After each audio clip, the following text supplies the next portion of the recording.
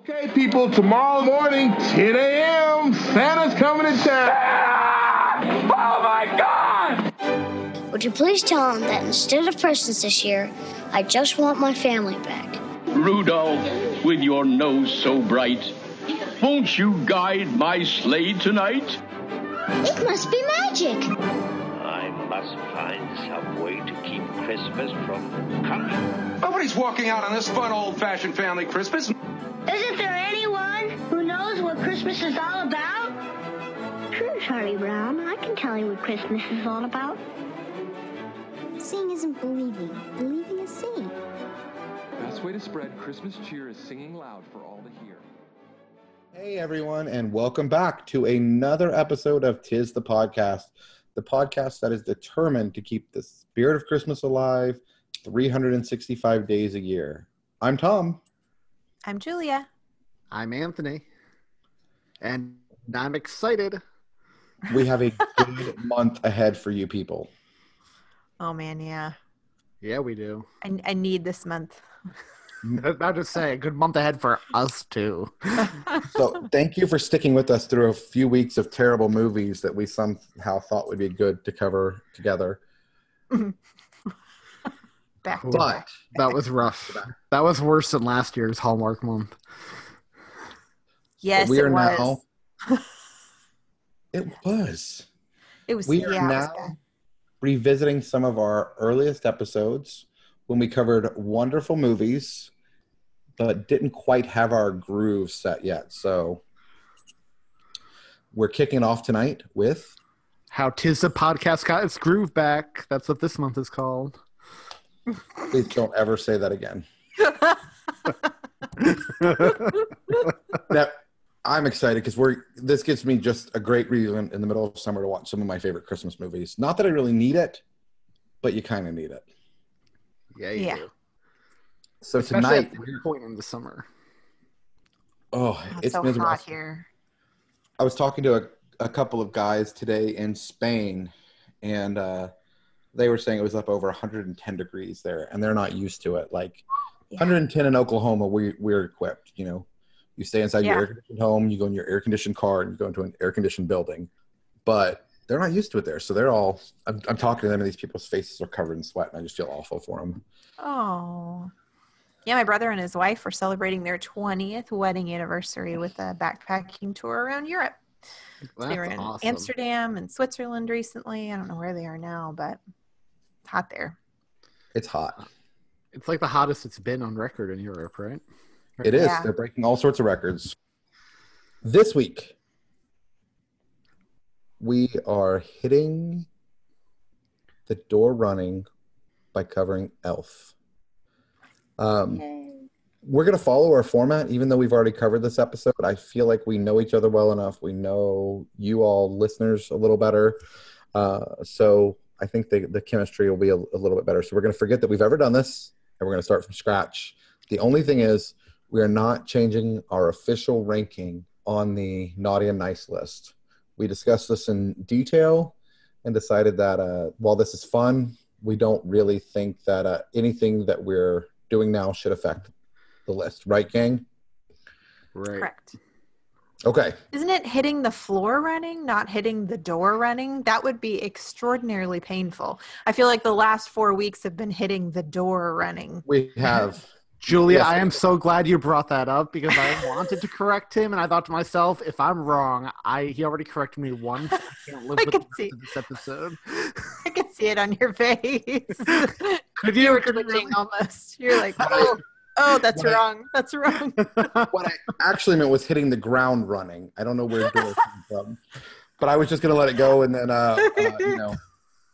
obfuscate the audio when I was editing that. Thanks for bringing it to the forefront so that I can't, Julia. I appreciate you. You're welcome. I appreciate that too, Julia. Legitimately, not sarcastic. One of us is sarcastic. One of us is genuine. I had to speak my truth. All right. That's what it was at the moment. Let's go ahead and do our synopsis of this movie. It's Christmas Eve. An adorable little baby sees Santa's bag and climbs in. Unknowingly, Santa takes this baby back to the North Pole, where he's taken in by a lonely old elf who's been far too busy in his work to have children. Buddy is adopted and raised by elves and doesn't realize until he overhears two elves talking that he's not really an elf, but a human. This earth-shattering discovery leads him on an adventure to New York City, where he tries to reconnect with his biological father. As you can imagine, an elf in a human world, or should I say a human in an elf world, now in a human world, the antics ensue. Is Buddy able to take his dad from the naughty list, help him get to the good list, and save Christmas? And is Buddy able to blend into New York City despite being 8 feet tall in an elf costume? Let's just go ahead and do a spoiler alert. No, nobody cannot blend in. All right, let's start with our histories of this movie. Anthony, do you want to kick us off? Sure. So I saw this movie in theaters when it first came out with my sister and my grandmother. Me and my sister opted to go and see this instead of School of Rock. And we loved it so much. We saw it again like a few weeks later with my parents. And I don't know, I loved it. I still love it. It's still one of the best Christmas movies of all time. And it's one of the best Christmas movies that's set in New York that actually gets New York at Christmas right as well. We talked about that a little bit last time. New York's a character in this film, and I'm sure we'll talk about it again this time, but I really appreciate it. This last time you speak of, I'm not sure I understand. For the first time we covered this movie, and it's painful to listen to now, that one? But for all intents and purposes, that didn't happen for this episode. Julie, what's your history of this movie? So I missed out on this one in theaters, and I have no clue why. But I remember watching it around Christmas time on a DVD and loving it. And I remember being surprised by this movie, not just because it was so much better than I expected it to be, but like the storyline. Like I didn't know what was going to happen next. And it had all of my favorite like characters I'm familiar with, right? Elves, Santa, and all of that. But I really didn't know what was going to happen next. So it was such an unexpected delight. And I think this is my first Will Ferrell movie. Really? The first one you liked or your first one ever? Movie? I want to say it was the first one I ever saw. So it's only downhill from there, huh? This is my favorite Will Ferrell. I can say that. Definitively. I think I can agree with that too. Yeah. I don't know, but is there another option? Other than downhill? I mean, another option for favorite Will Ferrell besides this? I can't think of anything else he's done that's halfway as good as this. Anyway. No. Before you go, Tom, I just want to follow up on something Julie said, how you were surprised by how good the story was. It's funny because this past Christmas, there's somebody I follow on Twitter, like a famous, verified person who had never seen it before. And they were watching it with their kid for the first time, and they tweeted at the end of it, guys, Elf is like really good. Like really good. I'm so surprised. And I feel like that's what a lot of people think. You just think it's gonna be a stupid, like overly broad comedy, but it's such a sweet story and so well done. Absolutely. Yeah, and this set the bar high for me for Jon Favreau going forward, because I knew since he had a hand in it, I'm like, okay, well, I mean, automatically then I'm expecting a whole lot of him in the future. So, and he didn't disappoint. Nope. Yeah, this wasn't my first Jon Favreau. My first Jon Favreau was Swingers. It was a great movie. Great way to start with Jon Favreau. Anyway, so for this movie came out while the love of my life, my now wife, Christine, and I were dating. We were engaged at this time. It came out in 2003. We were married the following April. We went and saw it in the movie theater because, it's a Christmas movie. And, I expected to enjoy it as I would a Christmas movie. But at the end of the day, I enjoyed this as a legitimate film. It's a movie that the cast is great. The writing is great. It's a legitimate, like you said, Julie, I was impressed that it was such a good movie. This is definitely part of my Christmas canon. This is part of my yearly canon. This is I'm having a bad day or I feel sick, I pop this movie in and makes everything better. Mm-hmm. So I can't say enough good things about this movie. And I'm really excited to talk about it with you all. Me too. Me 3. So let's jump in and let's go through the cast first. Switch windows from this one to this one. Okay, sexy big. Okay, the star of this movie is Will Ferrell. I loved him. Aside from this, my favorite Will Ferrell is by far his Saturday Night Live stints. He was great in SNL. He had done some other stuff that I didn't really know of him from. He was in like the TV show Grace Under Fire. He had a part in Austin Powers TV show Hercules and Cow and Chicken, if y'all watched those back in the 90s. He was in Grace Under Fire? He had a small part there, yeah. Gosh, was he 10? Like he was on forever ago. Grace Under Fire is 95. So not that far before this movie came out. He did movies with other SNL alum that I had seen him in. He was in The Ladies' Man. He was in Superstar. So I had seen him in other things. He was Mugatu in Zoolander. And Night at the Roxbury. The first one I really loved him in, though, where he had a leading role, was Zoolander, one of my favorite movies in college. I loved it. He went on and did... Oh, go ahead. I think it's important to note that this is his second appearance on our show after Daddy's Home 2. It was. It is the second appearance of him on our show. Yes, that's right. Not the third. He went on to do Old School. He did the Talladega Nights franchise, the Anchorman franchise. He had movies like Kicking and Screaming, Stranger Than Fiction, Blades of Glory. He was in Land of the Lost. He's had several recurring roles on Drunk History. He did the amazing stuff for Funny or Die, like The Landlord. Do y'all remember that with Little Pearl? With the little baby? I loved that. This little girl who's, probably 2 coming to his house to collect rent. It's just amazing. We did... got a potty mouth, doesn't she? Well, I mean, she's got to collect. She's a bill collector. It's a really tough role to have at that age. It's a lot of stress for her to carry. He was on The Office post Michael Scott. He was one of the bosses. Had a little stint on 30 Rock. Like we said, he was in Daddy's Home. He did Holmes and Watson, Lego Movie 2. And he's got a few movies that are in post-production right now. Nothing really that I know anything about. So aside from this, we have to take this out of the mix for obvious reasons. What's your favorite Will Ferrell? Does Saturday Night Live count? Do you want Saturday Night Live to count? It's going to have to. Because when I look at the list of his movies, it's going to have to count. You didn't like him in Daddy's Home? I was about to say, if we're just going movies, it would probably honestly be Daddy's Home 2 for me. So that's the difference, right? Like, I liked him in that movie, but only because of the other people that he interacted with. While in Elf, I like him as a standalone. I don't like him as a standalone in any of his other movies. Not really. I mean, it's all right. But love him in Zoolander. That Hansel's so hot right now. Hansel. I didn't mind him on The Office, but again, I think it's because of who he's into acting with. His character was terrible. He was very dark on that show. I don't want to hear anything about your baby, okay?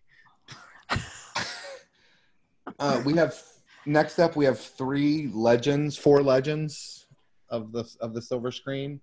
James Caan plays Buddy the Elf's biological father. Also his second appearance on our show. Also his second appearance on the show. The first one that he lives to the end of the show, to the end of the movie. And I don't even know where to start with him. Any and every mafia movie you can think of has James Caan in it, right? He is Sonny Corleone forever from The Godfather. For me, he was on Get Smart for a minute. Like I said, did The Godfathers, Kiss Me Goodbye, Gardens of Stone. He did the Get Smart movie too, right? Yeah, he did the Get Smart movie too. I do love the fact that he's been on The Simpsons. Most of these people have.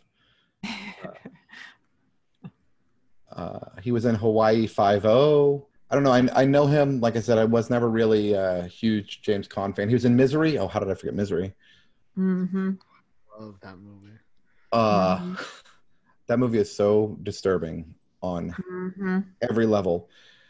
But that is probably, aside from but that movie really shows the growth of, or the depth of James Caan as an actor, right? Because he's just been this mafia guy. Even in this, he's still playing that same Sonny Corleone mafia, cold.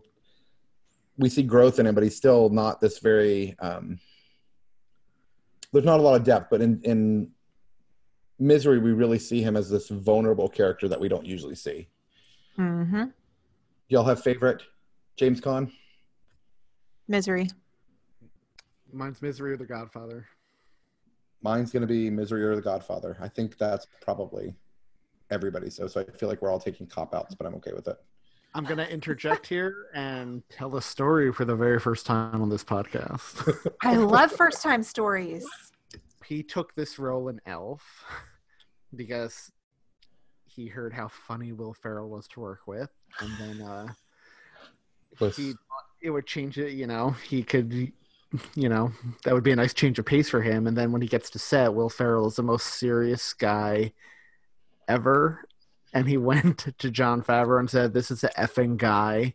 You told me it would have me cracking up during takes." But yeah, he's apparently Will Ferrell's very serious in between scenes. I would be disappointed if I were him too.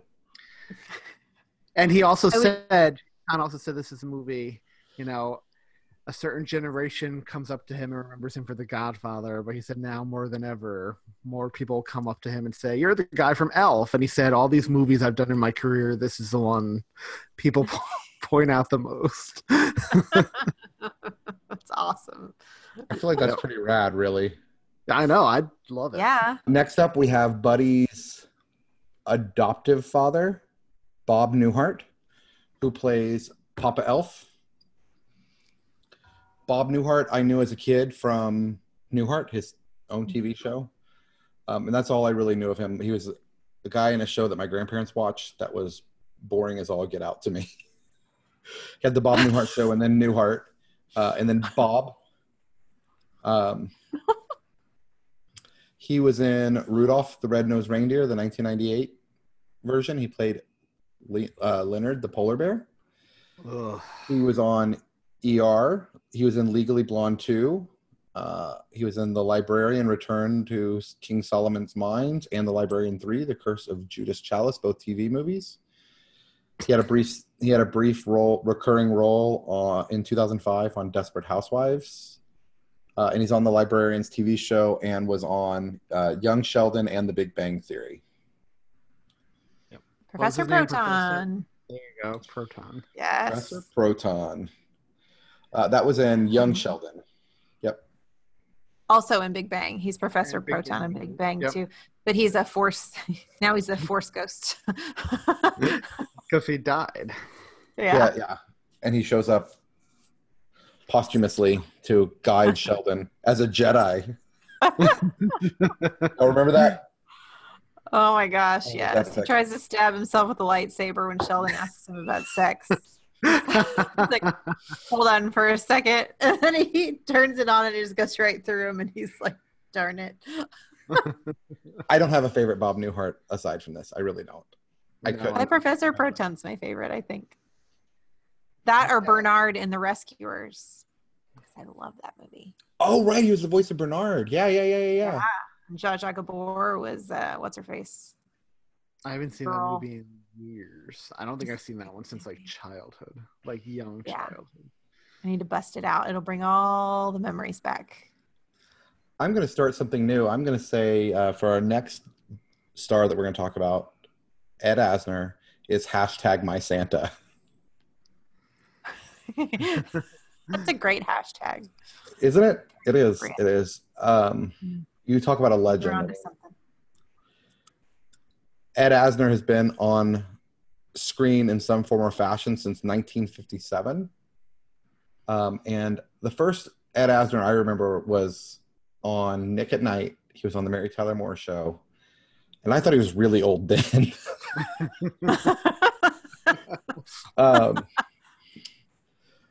But he did a lot of TV. He was in. He's been Santa a million times too, hasn't he? He has. Yeah. He has.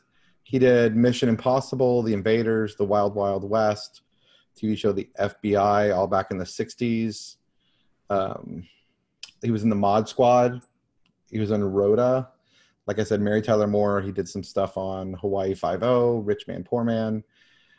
I'm going to go ahead and fast forward to some stuff we may be a little more familiar with. I have a feeling our podcast has a certain... I'm done. He was in JFK. He was in the TV movie, Yes, Virginia, There Is a Santa Claus, where he did not play Santa. He was on Batman. The newspaper guy? Yeah. He was Batman back in the 90s. That's crazy. Yeah. Wait, he was Batman? What animated series? He was in Batman, the animated series. Oh, I was about to say, which Batman animated series? Not Batman. He was in. He was. Who did he play? Roland Daggett. Oh. In 92 and 94. Interesting. He was on Gargoyles. Mad About You. I love Gargoyles. I loved Gargoyles too. It was great. He was the voice of Marley in A Christmas Carol in 1997. He was in Spider-Man, the animated series, the TV show The Closer. Zorro, again, voice on The Simpsons. He was in Oh Christmas Tree as a Nutcracker. He was in Snowden's Christmas as the voice of Big Daddy. He was in Olive the Other Reindeer as the voice of Santa. I love that special too. Why haven't we covered that one yet? I think it's on our list. He was in Superman, the animated series. He was in Max Steel, Johnny Bravo, Curb Your Enthusiasm, The Man Who Saved Christmas, a TV movie. This guy has a deep, deep Christmas connection. This was all before Elf, and he did ER. We had a talk about him on our subreddit where we were talking about Storybots. He plays Santa on Storybots, which is an episode we'll have to cover. Mm-hmm. The Christmas Card, Studio 60 on the Sunset Strip. He was in Up, the voice of Carl, which is one of my favorite cartoons to this day. Mm-hmm. Yes. A made-for-TV movie, Christmas Dreams. He was in Royal Pains. He was a recurring voice on The Cleveland Show. Did you see he got speculation going that they're in production on Up 2 recently? Really? How did he get speculation going? Because he tweeted out, when he was driving into the Pixar lot the other day for a meeting. So everyone assumed he was meeting about Up 2. What would happen in Up 2? I have no clue. I don't either. He was in a really awful-looking movie called Saving Christmas. Not with Kirk Cameron. He was in the movie Santa Stole Our Dog. Santa? Oh.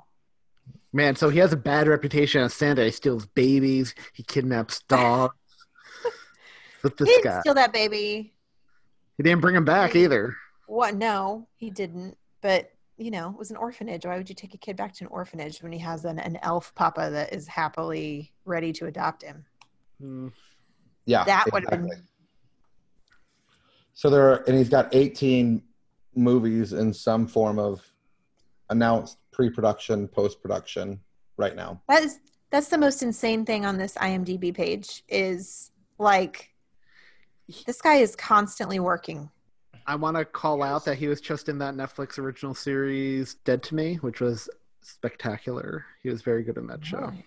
Really? I don't know that I agree with you on that one. We'll have to talk about that later. We will have to Have you talk watched about it? Yes. Oh, I want to watch it. Do I like it? I don't know. I don't know. Ooh.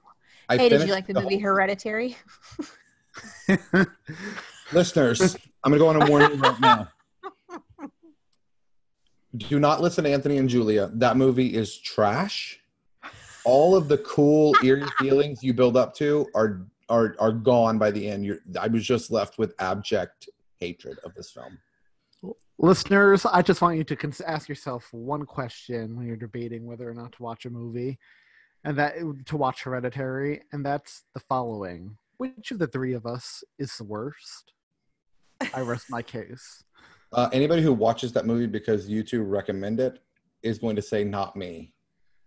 I also want to point out to whichever listener said I am the new worst because I don't like Moana. I was sick, okay? I'm gonna give it a shot again. Yeah, you need to. You got some makeup to do here because that's a tragedy. Haven't we used that word incorrectly in a previous episode? I think we have. And I don't even think it was me. That's the funniest thing. Sounds like something that we would do. It does. Sounds like something.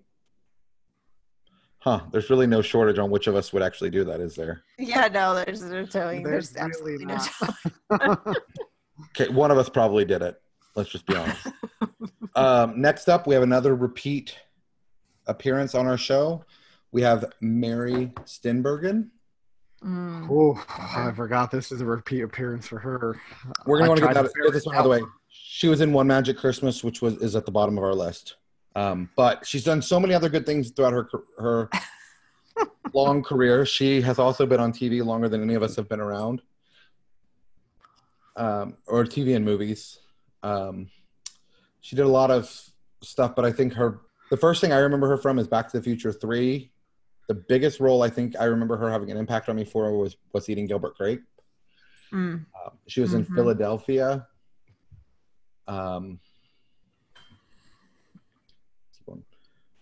She was in the movie Nixon. She was on the TV miniseries Gulliver's Travel that I remember from my freshman year of high school. You remember that? The Ted Danson one? I think so, yeah. Oh my gosh, what I remember. Yeah. I hope that's it. Yep, that's it. That's what I remember. It was a big deal. It was a big deal. Like we all watched it. It was a big deal. That was pre-DVR days too, unless you were like super rich and had TiVo, but we had to watch it because we were poor. Yeah. You had to sit and watch it when it came on. Right then and there. She was in I Am Sam. Oh, I liked that movie. Is that the Beatles what's his face? Political activist actor. Sean Penn. Yeah. Sean Penn, Michelle Pfeiffer, right? Yes. Yeah, I think so. Then she's also in Four Christmases, which is another movie we need to cover. She's on Step Brothers, which was not good Will Ferrell. That's one of the only Will Ferrells I liked movies. That was such a terrible movie. She had a recurring role on 30 Rock. She was on the TV series Wilfred. Wilfred was good. Never saw it. That's the big dog one, right? Yep. Jim Henson's Turkey Hollow. She plays herself on Curb Your Enthusiasm. She was on Orange is the New Black. Then she played herself on Curb Your Enthusiasm. She was on Last Man on Earth. Anything of note you want to talk about from her? I liked Step Brothers, and I love her as herself on Curb Your Enthusiasm. And I actually liked her on Wilfred and what's the other TV show you just mentioned too?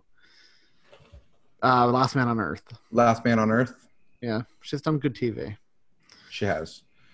Next up, Peter Dinklage. All of us love him as Tyrion Lannister. Debatable. Are you serious? I'm not serious. I just like getting a rise out of you. I don't know how he was on Nip Tuck. He was in the Chronicles of Narnia, Prince Caspian, Death at a Funeral. Oh my gosh, Death at a Funeral, such a good movie. He was in Ice Age, Continental Drift, X-Men, Days of Future Past. Of course, we said Game of Thrones. I think Tyrion Lannister eclipses every other role. Everything. Although, I don't know, he is going to be in Angry Birds movie 2. There's an Angry Birds movie 1 as well. He's in The Croods 2.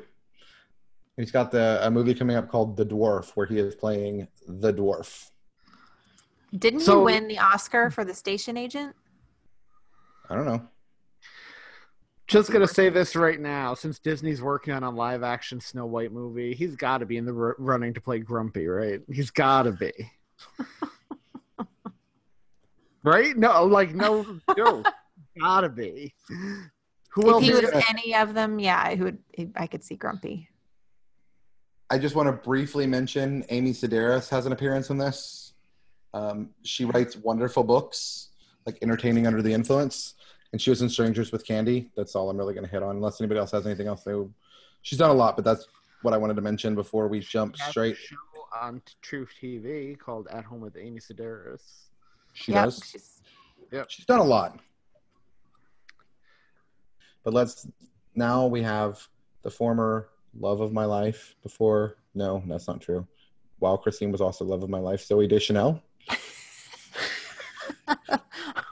She's on your list. Not anymore. No, not anymore. New Girl ruined her for me. New Girl. Oh, please. She was great. New Girl. I'm so over the manic pixie girl. That's her. I think that's what I like about her. No, it's not.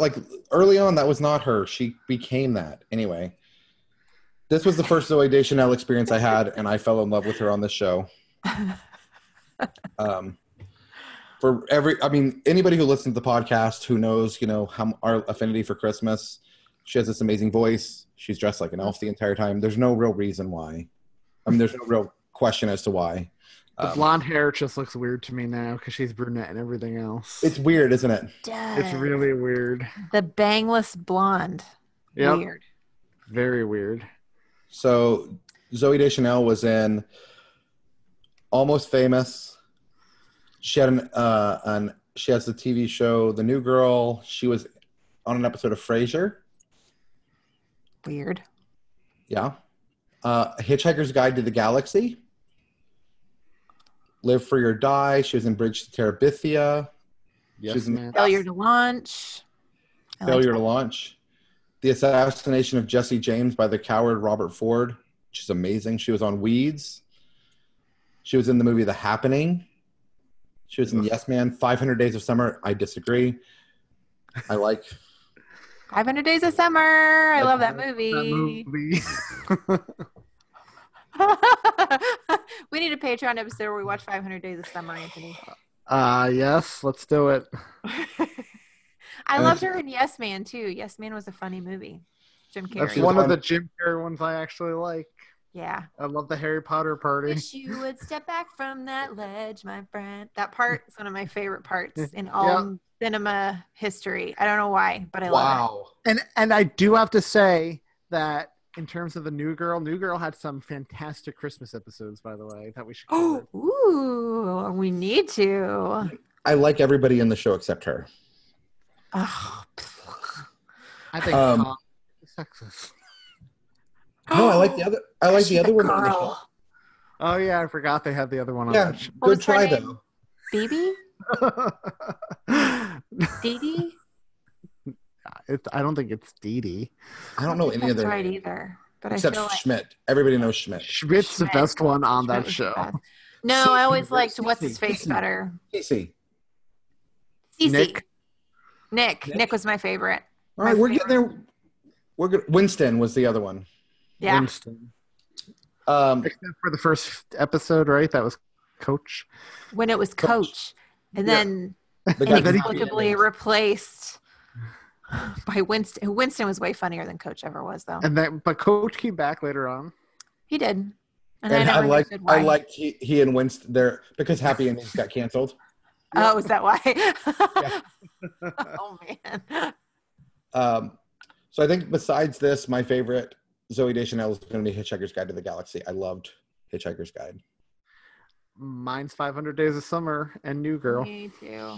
We've got to mention that she was also a voice in Trolls. Oh, she was. You're right. She was Poppy. She was the ogre girl. No, she was Poppy. the ogre girl. She was the ogre. Bridget. Anna Kendrick was Poppy. Yes. Oh my God. Did you guys see the trailer for Trolls 2? Yeah, I don't know how I feel about this. I feel like I was watching on shrooms or something, watching that trailer when it came on the big screen. I don't even know what it came up in front of. I was watching it. I was like, oh my God, what am I? Story 4. Yeah, that's it. That's what was in front of. Yep. Yeah, it was that show. sometimes a sequel doesn't make sense. Just because you have a hit in Hollywood, listen here, you don't have to make a sequel just because something worked once. Let it go. Let it go. Oh, I'm so excited for that sequel. Example. I am excited for that sequel too. And Hollywood, if you're listening up until this point, give us a call. Let's monetize this podcast and become like Let's a Netflix talk. show or something. Give us a call. We'll talk. We should be Netflix. If you're listening, you should bring us on as like a Mystery Science Theater 3000 to discuss Christmas movies. Although Netflix probably won't like what we have to say about most of their Christmas movies. What? That's not true. What about Christmas Prince? That's the one you love? No. No. Chronicles. Kurt Russell as Santa was pretty. Yeah, that was great. I stand by your original assessment that they would not like what we had to say about their movies. They'd like what we have to say probably more than Hallmark. At least we found what we liked. All right, so this movie, cold open. Santa's in an orphanage. We see these nuns putting down little baby Buddy, and all the kids are so cute. And my question is, how many times has Santa done this before? Kidnapped a kid? No, like just he's gone to these places, sets his bag down. He doesn't watch at all, and Buddy crawls into the bag. How does he also not notice? I mean, Buddy's a good, like, 15-pound kid, right? Notice the difference. But we're going to... All I have to say is thank God for that baby, that bag wasn't like the Christmas Chronicles bag where he was transported to, like, another dimension, because that baby would not have survived. I don't know. I like to think it'd been a long day. Santa was tired. One of his last stops. Right. Yeah. Like he was just ready, and it's like Friday and it's 4:30 and you're like, I'm done. I'm just done. Begs the question though, like, wouldn't he at least know there's something else in that bag if it was his last stop? Like you would think he'd want to get rid of all the weight in that bag. All right. Here's some cynicism that early Tis the Podcast did not bring out as ominous. But I'm willing to overlook it because it sets the stage for us to go see the North Pole. And my first glimpse at the North Pole I didn't love, like inside this very gray, monochromatic toy shop. Wasn't as much fun as when we see the outside. It's the Rudolph toy shop to a T. It is. But it looks somehow more depressing as a real set than it did on Rudolph, right? You see what I mean? You know what I mean? The costumes are also Rudolph costumes to a T, which those look even better on people than they did on the little claymation guys. So that was one of the things I enjoyed about watching this movie this time around is, I know it's our first time covering it, but we've done all the Rankin Bass specials now and a bunch of other Christmas movies now to see what influenced this one. And Rankin Bass definitely influences North Pole and a lot of the costumes, and yeah, there was a big Bass influence. It gives me hope though that if they redid Rankin Bass, like just seeing Leon as the snowman, it gives me hope that Rankin Bass could be redone, could be modernized, could take those stories and make them a little more fun without losing that feel. Well, as I said last week, I think eventually we're going to have to grapple with that, and we'll see. I just hope John Favreau does it. I 100% think they're going to redo it. Really? And if you're listening, whoever owns them, WB, CBS, I think both of you split the rights, but let me know. I could kick off that universe for you. I have a love for it. I treat it right. I wouldn't, so please don't ask me. But that would be good. Good, because then my love would blind me, and you two could help bring me back down. Blinding love. That's the best kind of love, isn't it? It is. Here we see Buddy. We watch Buddy, who's this failure as an elf. He's not able to keep up with everybody else. He only made 70 some odd extra sketches in a day, which I would be pretty proud of. Behind quota. Yeah, no joke. They wanted the quota was 1,000 a day. I think it's important to mention, speaking of the quota, who his boss is, who his supervisor is, little Ralphie Parker from A Christmas Story. Right. Mr. Unnaturally Blue Eyes. He's still got cheeks that you want to pinch. No big round glasses anymore, though. He has more modern glasses. He does. But that was cool when I learned that. I had been watched this movie several times before I had heard that. I love the creepy Jack in the Box. That's one of my favorite scenes in the movie. He keeps twisting. They tell Buddy he's special, and he's sent to where special elves go to do toy testing. But the elves, I mean, we see something about elf culture. They're so kind. They're looking for any reason to make him feel good about himself, you know. And the thing they come up with is, you change the batteries in the smoke detectors, and in 6 months you'll have to change them again. You bring us up a whole octave. down a whole octave. Down a whole octave. In a good way. In a good way. That's right. That Jack in the Box scene, though. First of all, the look on Will Ferrell's face every time he knows it's coming, and then it goes off, and then the look of sheer delight when the one does not pop open and he's writing it down. That doesn't work, and it just explodes in his face. So funny. That's sadistic laughter in the background.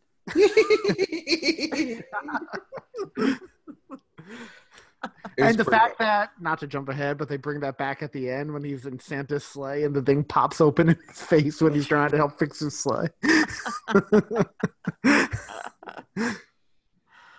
Oh, it's great. But then he runs outside and we see the claymation world, right? Yes. We have Leon again, and we have Baby Walrus and Arctic Puffin and Polar Bear. Not now, Arctic Puffin.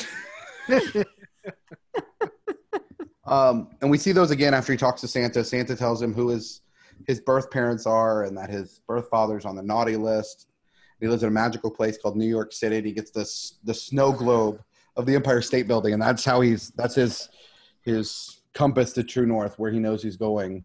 And as he's leaving the North Pole is one of my favorite scenes. Bye, buddy. Hope you find your dad.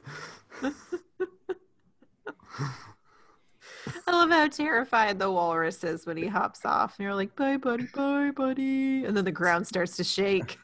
And they're like, whoa. Little Arctic walrus goes boink, boink, boink, boink. Before the narwhal comes up, though, he's like, bye, buddy. Yeah.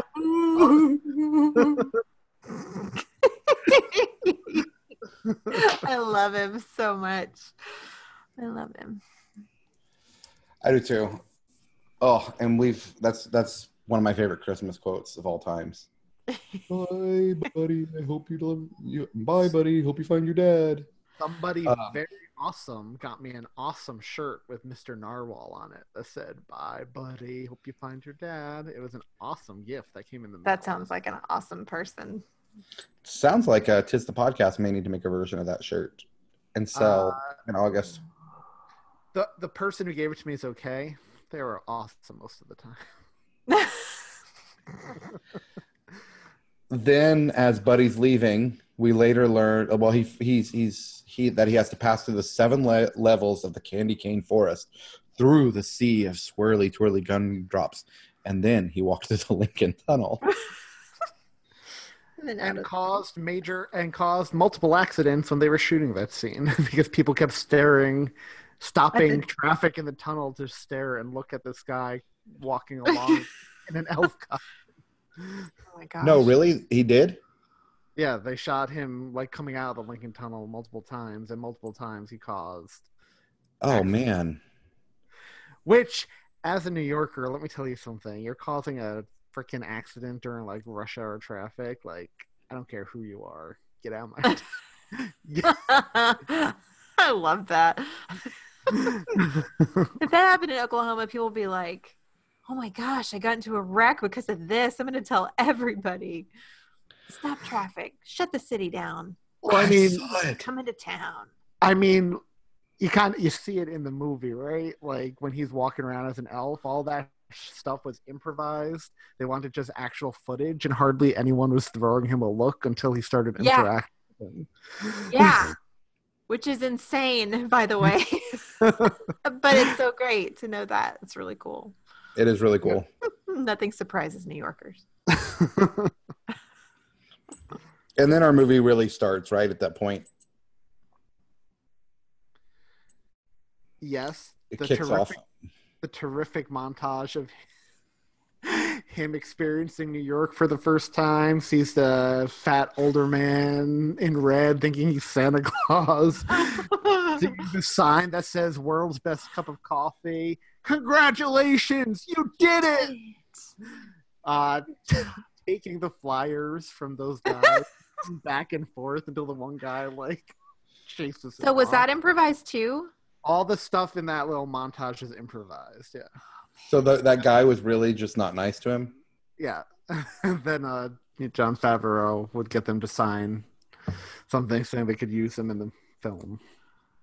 They'd do it first and then they'd... Yep. That's awesome. Wow. Like him hopping across the street in traffic. Yeah. Will Ferrell committed, just that's real traffic he's hopping out into. Oh my gosh. I love it.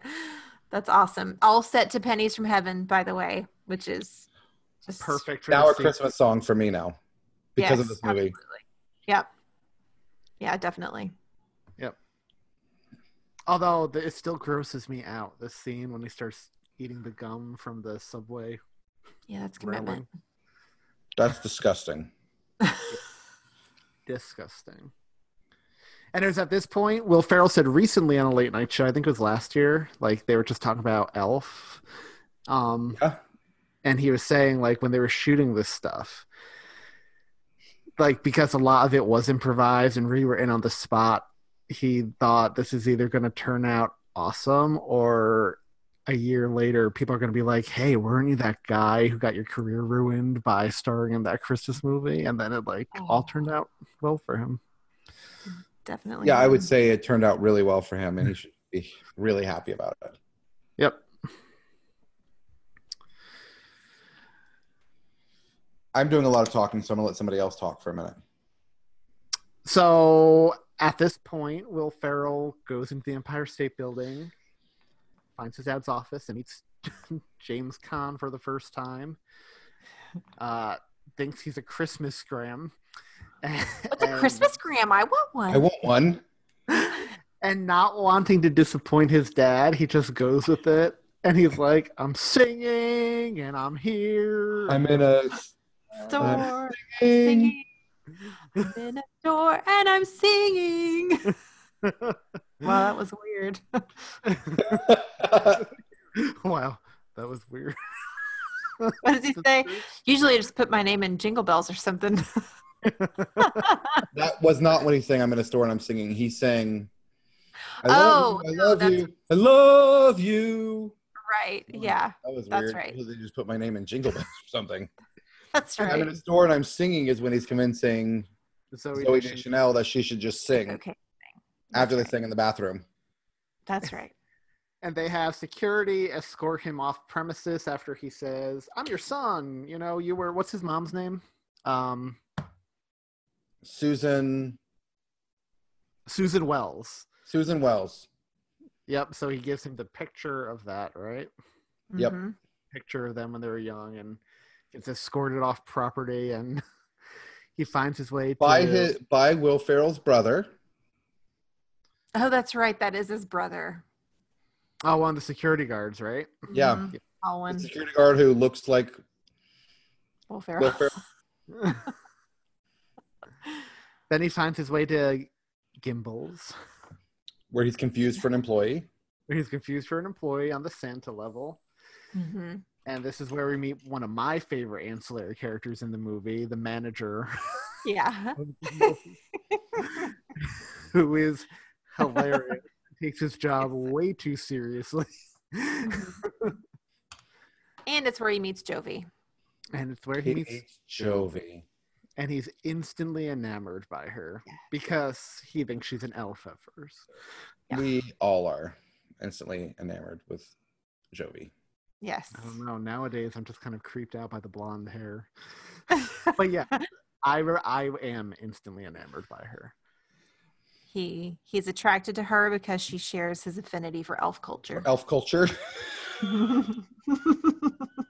It's nice to meet someone who shares my affinity for elf culture. He's so earnest. I just love Buddy. I do too. And while he's there, he looks for a gift for his father and gets him a magnificent gift for somebody special, which is a very transparent piece of negligee, which he sends his dad. And I just love the scene where James Caan opens it in his office and he just like holds it up. So funny. Then Amy Sedaris bursts in and he drops it like he drops it. It's like phone. Intercom.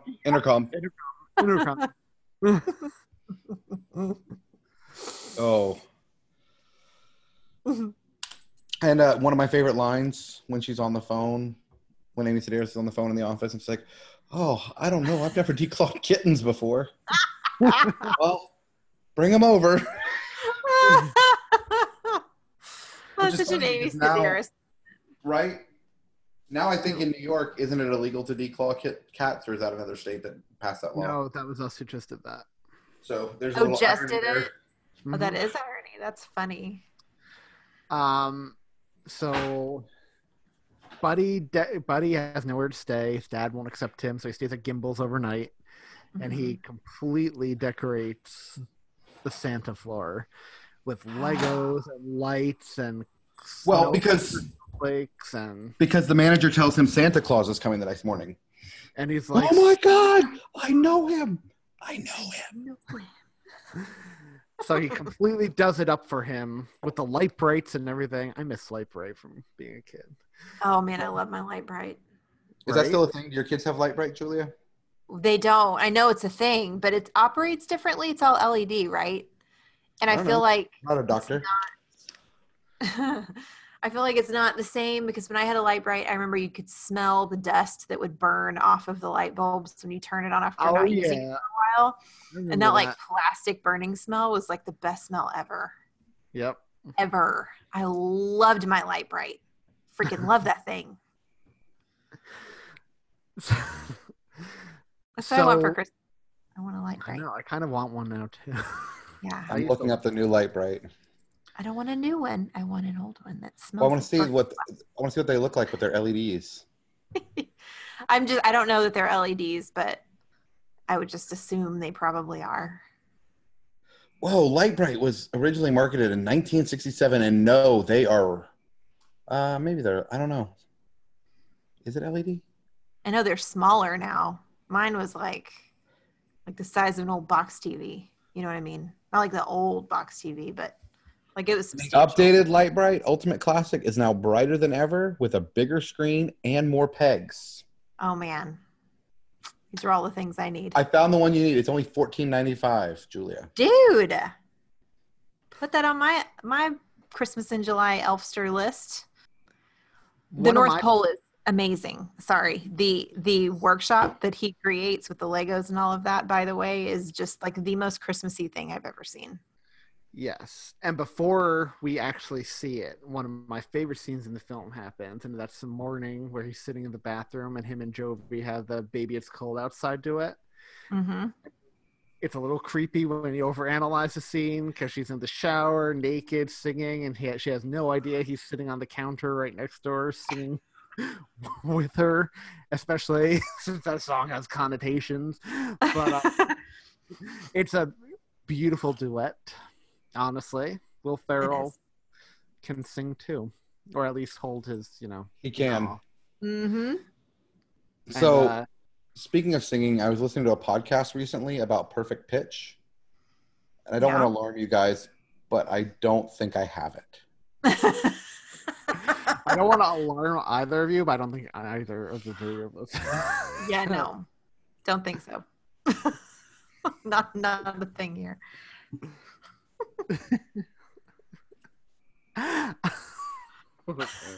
Anyway, so what happened? I don't know why when I tell people that they always laugh at me. So next we're going to hit up Buddy the Elf is going to get the North Pole that he just built destroyed. But I'm going to go on and say it's not his fault. That Santa sat on a throne of lies and smelled like beef and cheese. You don't smell like And Santa. also, Gimbals needs to do a little better job of doing background screening of their Santas. This guy obviously had some anger management issues. Yeah, he did. And that's not safe for those kids. When he's hopping around trying to avoid Santa and he's hopping around like a rabbit. And it kills me every time his manager tackles him and he's on the ground struggling with Santa and Buddy is just like standing over and pointing, he's a fake! He's not real! What do you think it would be like as a parent if that was your Santa experience? Oh my gosh. I think I'd equally love it and be horrified. Right? Yeah.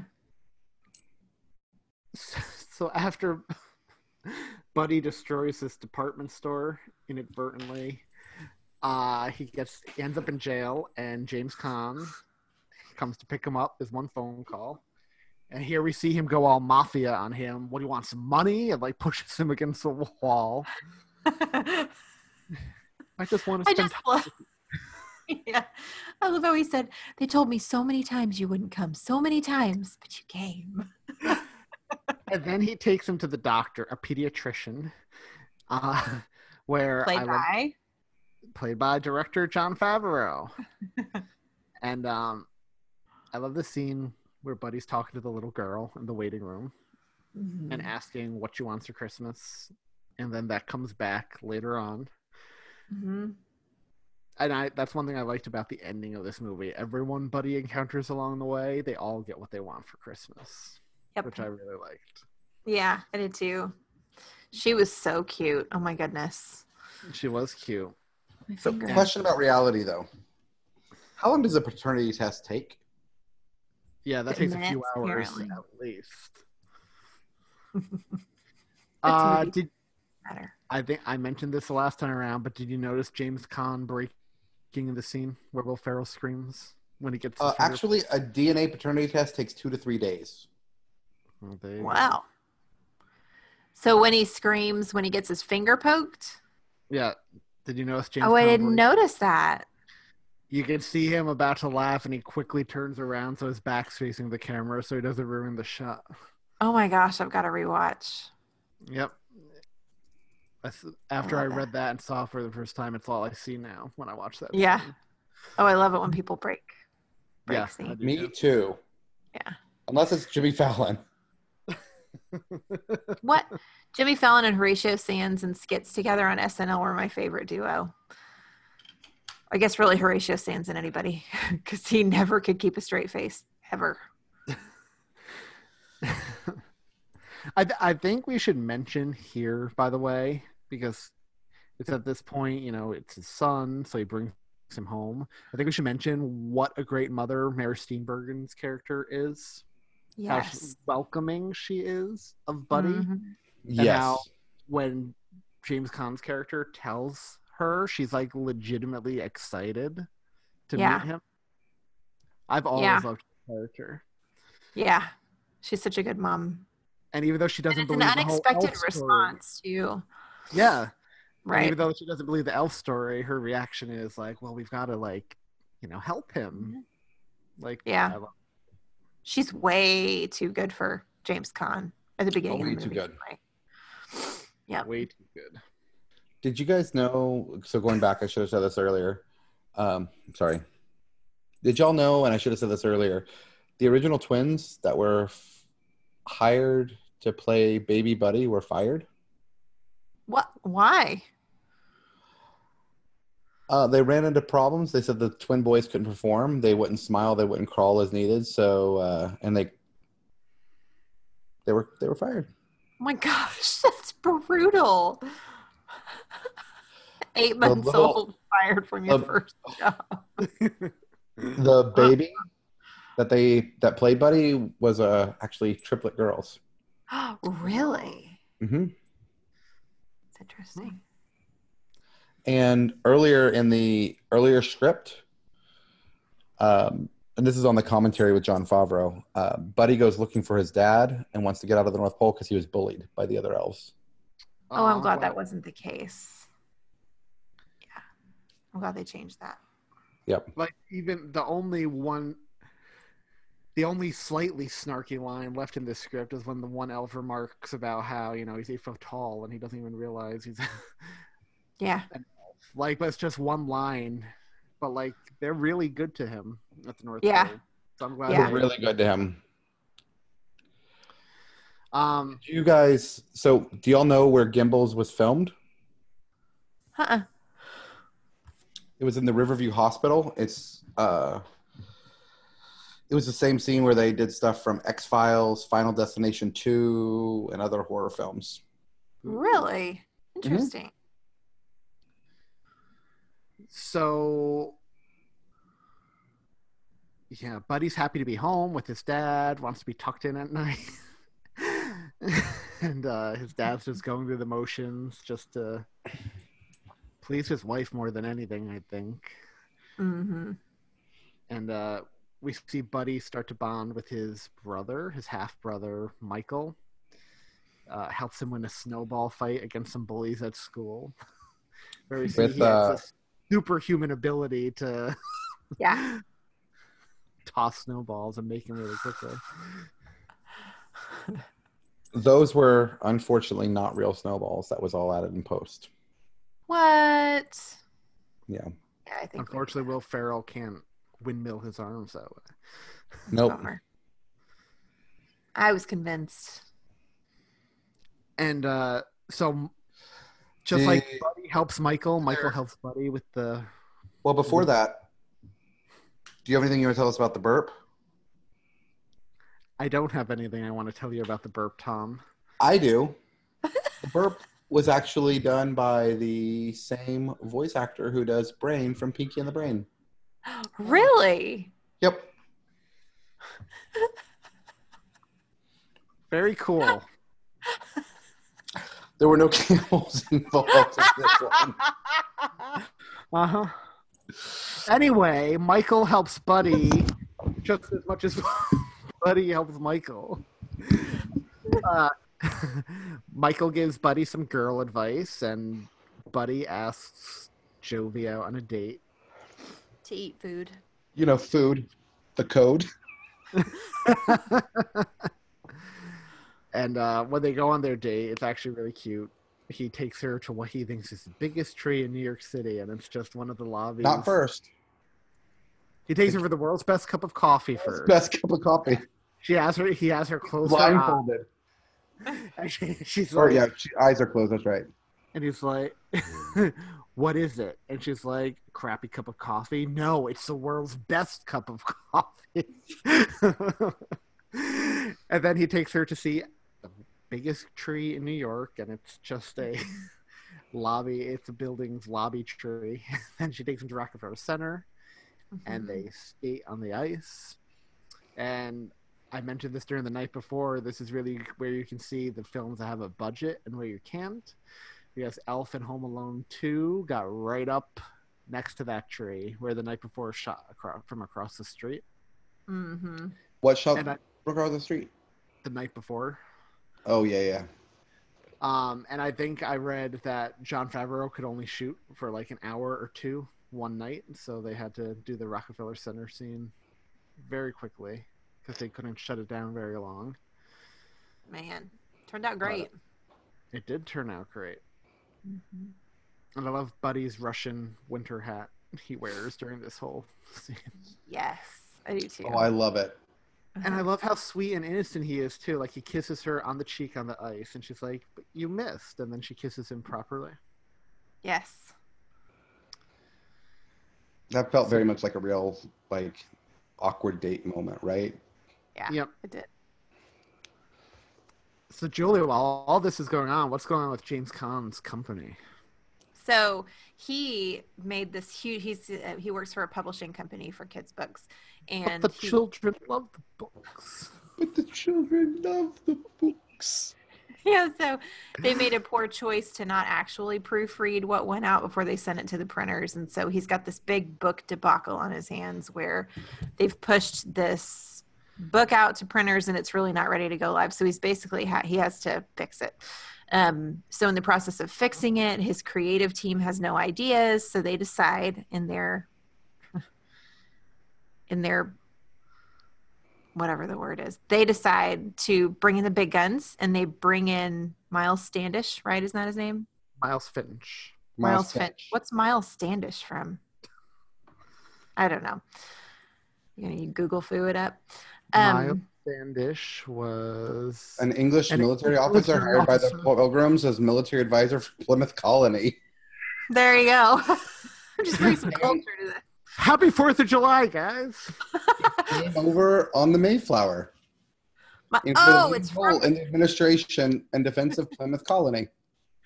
It's from the Charlie Brown special where they get on the Mayflower, and it always shows after Charlie Brown Thanksgiving. That's where I know Miles Standish from.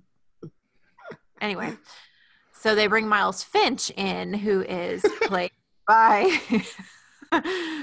by Peter Dinklage, and he's this famous children's book writer.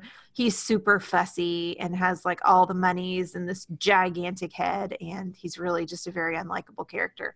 So they bring him in to try and salvage this deal, but he has to be in a car at exactly 71 degrees Fahrenheit. Yes, he does. And he has a 70 plasma screen in all 4 of his houses. Yeah. Call me elf one more time. So Buddy comes in, excited to talk to his dad about this girl that he's in love with, Jovi. And it's during the middle of this presentation with Miles Finch. And Miles Finch happens to be a little person. And so obviously Buddy sees this and he thinks he's an elf because that's what he's used to. And so he calls him an elf, and that obviously makes Miles Finch not very happy. And so he beats him up. He totally takes an 8-foot human being and flips him through the air onto his back. He really does. He must be a South Pole elf. So Miles Finch storms off. James Caan's character is furious because he thinks there goes his book deal and his chance to salvage his job and all of their jobs for that matter. Of course, all he cares about is himself, all he cares about is himself.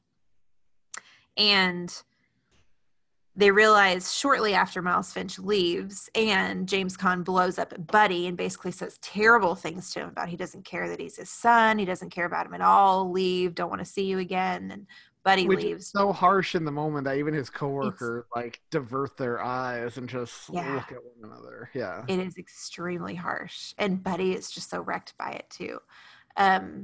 So they find out Miles Finch actually left his book of ideas. So they have the chance to keep their jobs by grabbing one of these ideas out of the book and making this book deal happen by the deadline of Christmas Eve that was set by James Caan's boss, who's also a jerk. So you have James Caan in a situation where he has just ruined any potential relationship he would have had with Buddy. At this point, you don't feel like you really wanted one anyway. And you have him tied up on Christmas Eve, which makes his younger son just, no kid wants their parents to be working on Christmas Eve, no matter how good or bad. His wife, too. She was and his wife. She was not happy. She called him and was not happy. Right. It's Christmas Eve, Walter. And Buddy, meanwhile, is out, depressed. He feels he doesn't belong anywhere. And then he sees Santa's flying across the New York sky, coming in for a crash landing in Central Park. And this sets up our Linus moment, our first one, of what I would argue is 2. So, Buddy is in Central Park helping Santa out. And Buddy's brother is looking for Buddy because he's worried about him, because at this point they've created a relationship together, and they really are brothers at this point. And so, what's his name? What's the kid's name? Michael. So Michael storms into his dad's office during this big presentation where they're presenting this book idea that they got from Miles.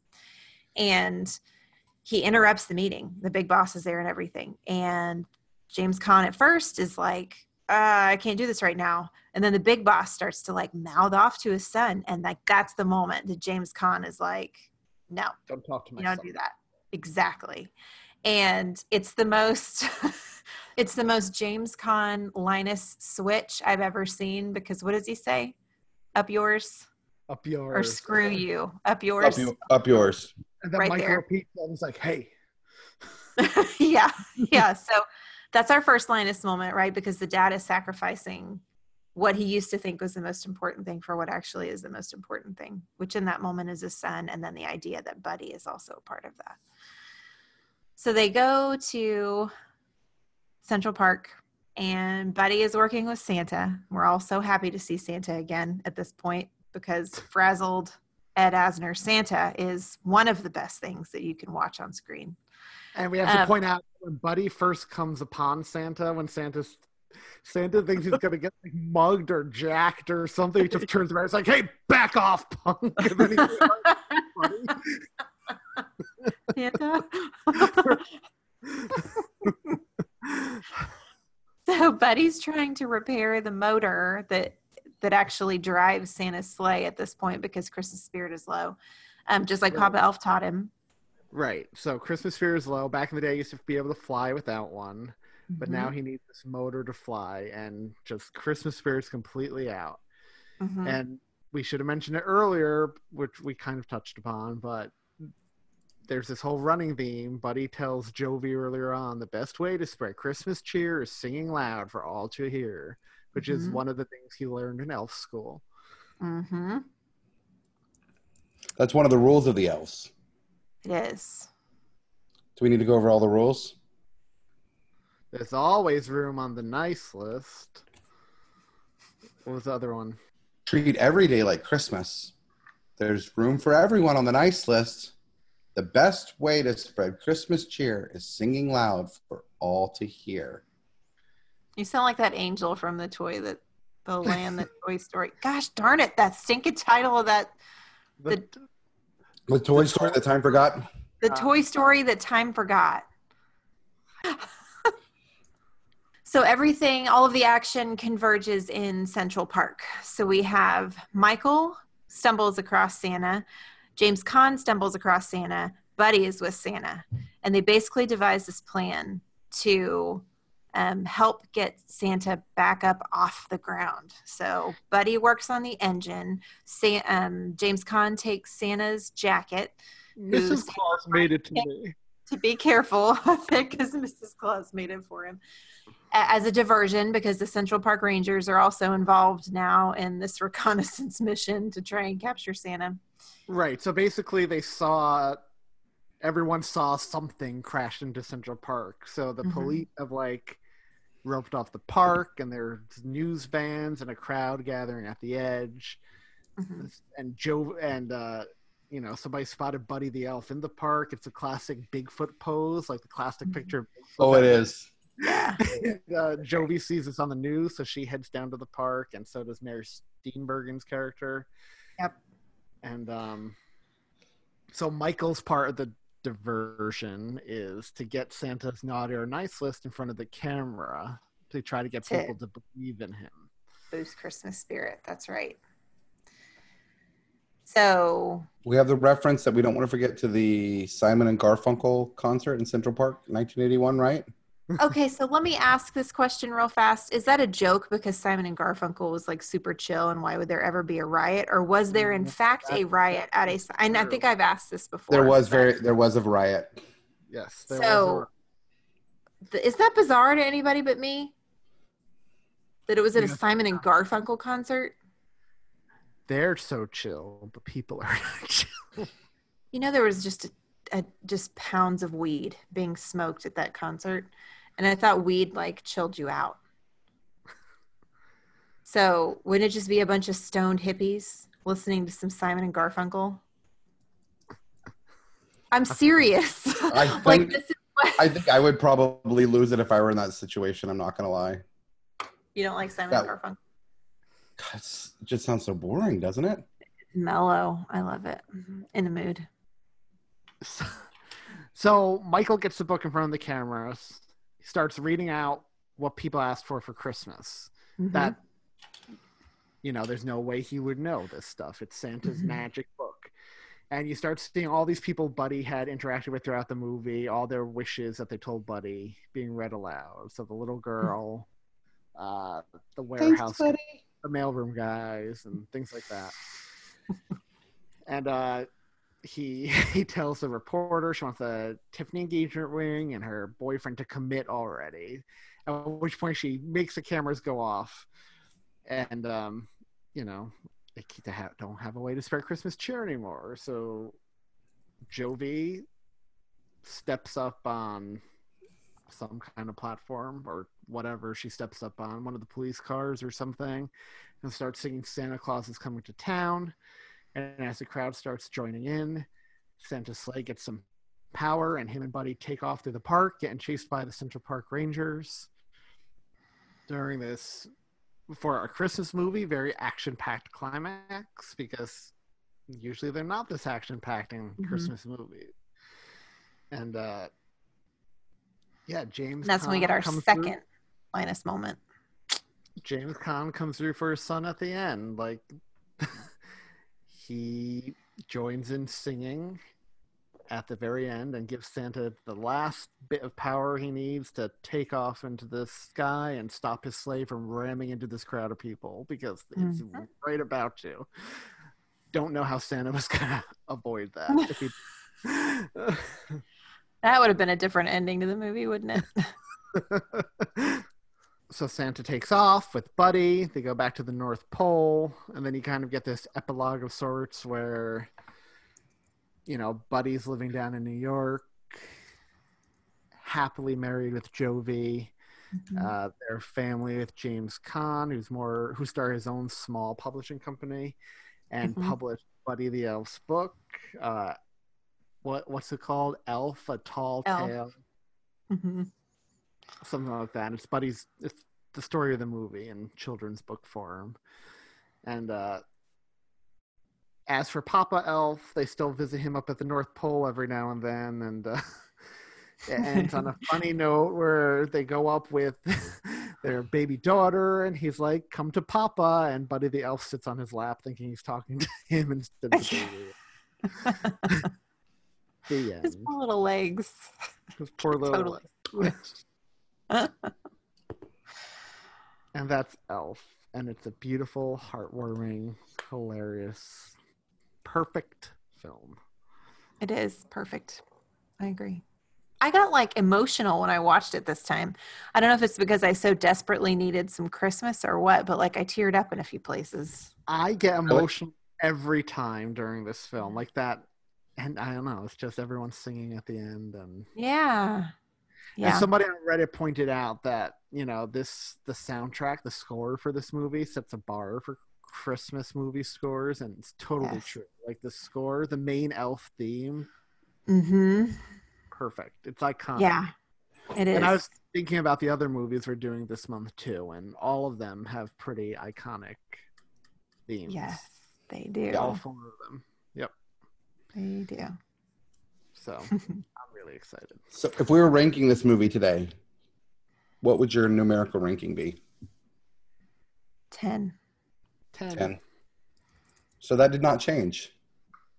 It didn't change. No, it didn't. I don't feel like any of the inconsistencies or little weird things about the movie have any effect on anything. It's fine. Are we going to get into quotes proper? I think I did all my quotes. But I covered most of mine. Yeah. If we have any more, let's throw them in.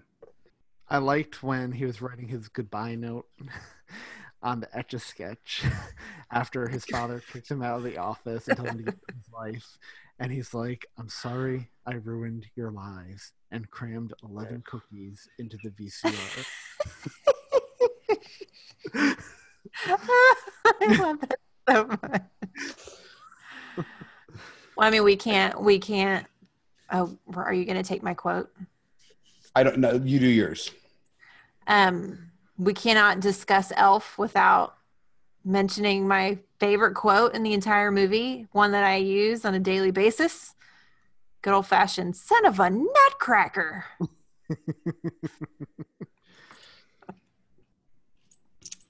We have to go back to the is there sugar and syrup? Then yes. Then yes. So I'm going back to the Miles Finch scene, and when Buddy's like, "Did you have to borrow a reindeer to get down here?" And Miles just snaps at him. He's like, "Hey, jackweed, I get more action in a week than you've had in your entire life.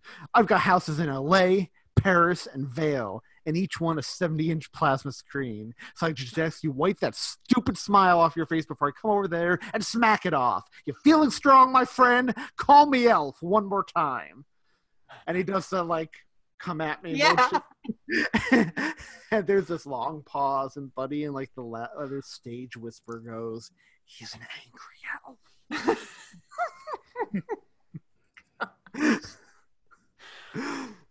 Oh, man. Has anybody ever attempted to answer the phone at work? Buddy the Elf, what's your favorite color? Well, I've answered not at work, but I've answered I don't really answer the phone for work, but yes, I've answered the phone like that. I would love to do it at work. When I wore my "Bye, Buddy, hope you find your dad" shirt to work last Christmas, it was a big hit because that's the quote everyone loves from this film. Oh, yeah. Absolutely. I would be remiss if I didn't mention this exchange between Santa and Buddy, where Santa gives some pretty good advice for anyone visiting New York. And Santa tells Buddy, "I've been to New York thousands of times." And Buddy's like, "Really? What's it like?" And Santa's like, "Well, there's some things you should know. First off, you see gum on the street, leave it there. It isn't free candy." And Buddy's like, "Oh." Side note, I love that Santa warns him about it, and 5 minutes later in the film, Buddy's popping it in his mouth. Yeah. And then Santa's like, "Second, they're like 30 Ray's pizzas. They all claim to be the original, but the real one's on 11th. And if you see a sign that says Peep Show, that doesn't mean that they're letting you look at presents before Christmas."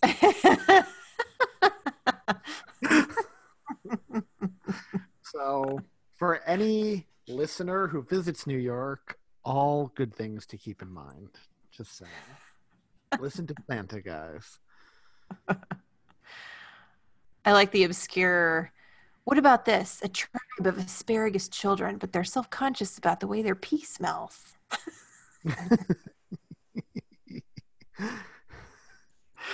Oh.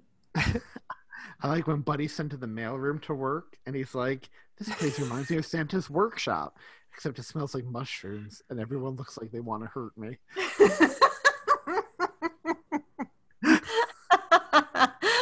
Also love that. Ooh, sucky. Very sucky. Oh, and when he's in the elevator for the first time with that poor business executive, and he's just hitting all buttons, so they light up. And then he gets off a few floors before that guy, and he's like, "Oh wait, I forgot to give you a hug," but the door is closed.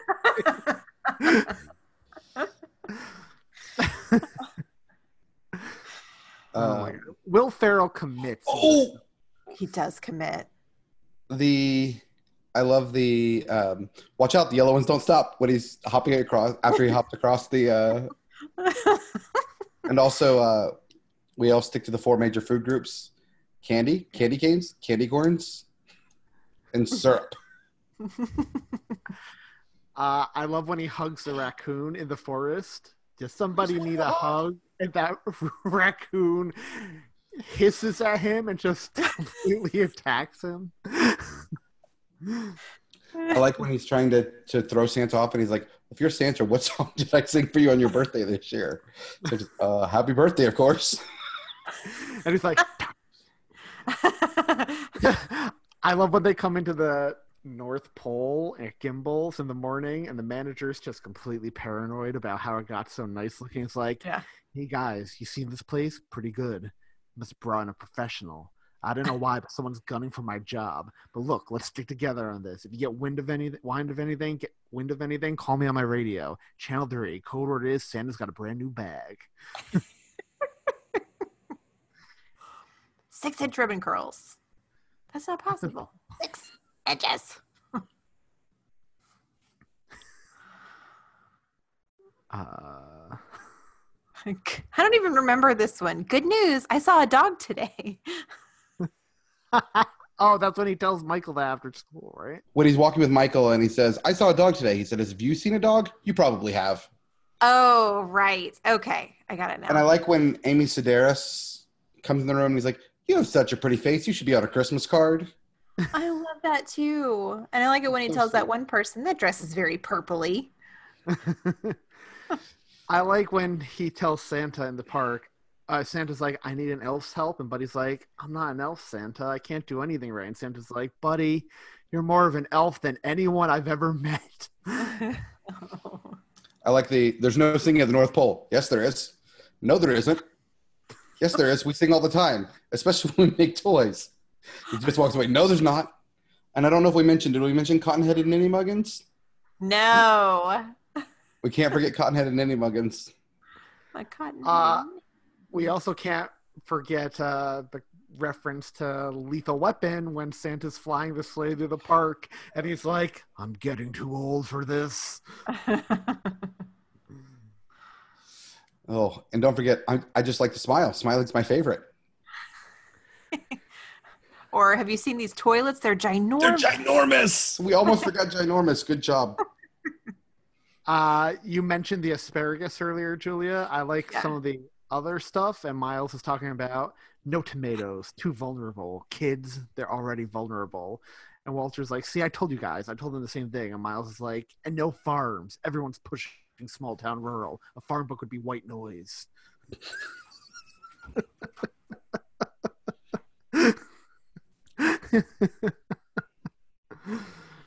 Oh, man. So, guys, does this movie pass the Linus test? 125%. Not. That's not funny. It's not funny. It passes on every level imaginable.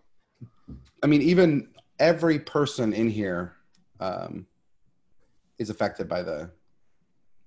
Every person is touched by Buddy. Buddy helps everyone pass the Linus. Buddy passes, yeah. Too. But yeah, every single person passes the test at the end. I think that's why I get emotional watching the end of this movie all the time. Yeah. I think it's because you're a big baby. That too, but that too. You know what? I know what I'm about, son.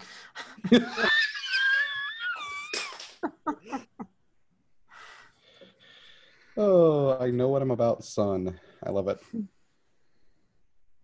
This was fun, guys, revisiting this. This was fun. I really liked it a lot more. Even with a critical eye, there were some things I notice watching it now that we've been watching movies more critically. But they're okay. You know what I mean? There's no deal breaker here. Mm-hmm. That's shocking. Oh my gosh. That's shocking. Almost missed it. So we'd love to know what you think, listeners, now that there are a lot more people hearing this than there were the other time it was aired. So be sure to join the conversation. August 2017, that's when it first aired. We've been doing this for a while, guys. Almost 2 years. Almost 2 years. So be sure to go to our social medias. Go to tisthepodcast.com/insert social media here. You can put in /Reddit, Facebook, Instagram, or Twitter and find us there, and we'll engage and interact with you. We'd love to know what you think. One thing we'd really like, though, if you would help us, we've been a little slow in getting reviews on iTunes, Google Play Store, Facebook, anywhere you are where you can do a review and share Tis the Podcast with your friends, family, loved ones, random person you meet on the subway. We don't really care. If you would just tell people about it. We love what we're doing. We love building the Christmas community and giving you a place to come to each week. It's a lot of fun for us. So if you would share with people you think might enjoy it, we'd like to get to know more of you. And Julia, do you want to tell them like what they can sign up for currently on our social medias? You kind of mentioned it earlier on. Yeah, so we have a fun July activity going on right now. If you haven't put it together, July is a special month for people that love Christmas because it's halfway to Christmas and we can celebrate Christmas in July. So another way we're celebrating Christmas in July is by partnering up with whoever is interested to do a Christmas in July gift exchange. We have an Elfster set up where you can sign up and register to be a part of the gift exchange. You'll be given a name and then we can exchange gifts for Christmas in July. Yep, and you can put in, you can create a wish list for whoever draws your name. And it'll just be a fun way for all of us listeners that are interested to participate together in one of these things and get some cool stuff in the mail. Where do they find the link to Elfster most reliably? Social media. It's on all of our social media. There's a post on Reddit, Facebook, Twitter, and it's in our profile on Instagram. Awesome. And if you want even more Tis a Podcast content on top of all of that, you should check out our Patreon, patreon.com/tisapodcast, where for as little as $1 per month, you get full-length bonus episodes. Some related to Christmas, some not. There's some great stuff there, extended episodes, outtakes. Depending on the level you want to donate, you get Christmas cards. I know Tom is working on some cool merchandise, right? Hoping to work on it. And last week, you might have heard Jerry Davila co-host an episode with us, and that's because he donated at a certain level on Patreon and got to pick out a movie and guest star on the show. So you could even do that should your heart desire. So are we covering the next 2 weeks, guys? Because I'm pretty excited for this whole month. Next week, we're going to be covering Home Alone, one of my also favorite movies. And the week after that will be The Santa Claus. Exciting. I'm so excited. It's going to be fun, y'all. It's going to be fun. What else do we have to be excited about? Christmas Vacation. I'm pretty pumped. Me too. I'm also pumped because now we're on the downward slope of the year. We've made it over halfway through. Yep. And we only have 4,080 hours. It's only 170 days, guys. It's only 24 weeks. That is 46% of the year left until we hit Christmas. Back to school stuff is starting to go up already. Yeah. Crazy. I can't wait for the Burr months. We're really close to the Burr months. We are. All right, guys, do your homework. Get excited for Home Alone next week. Bye, gang. Bye. Bye. Bye, buddy.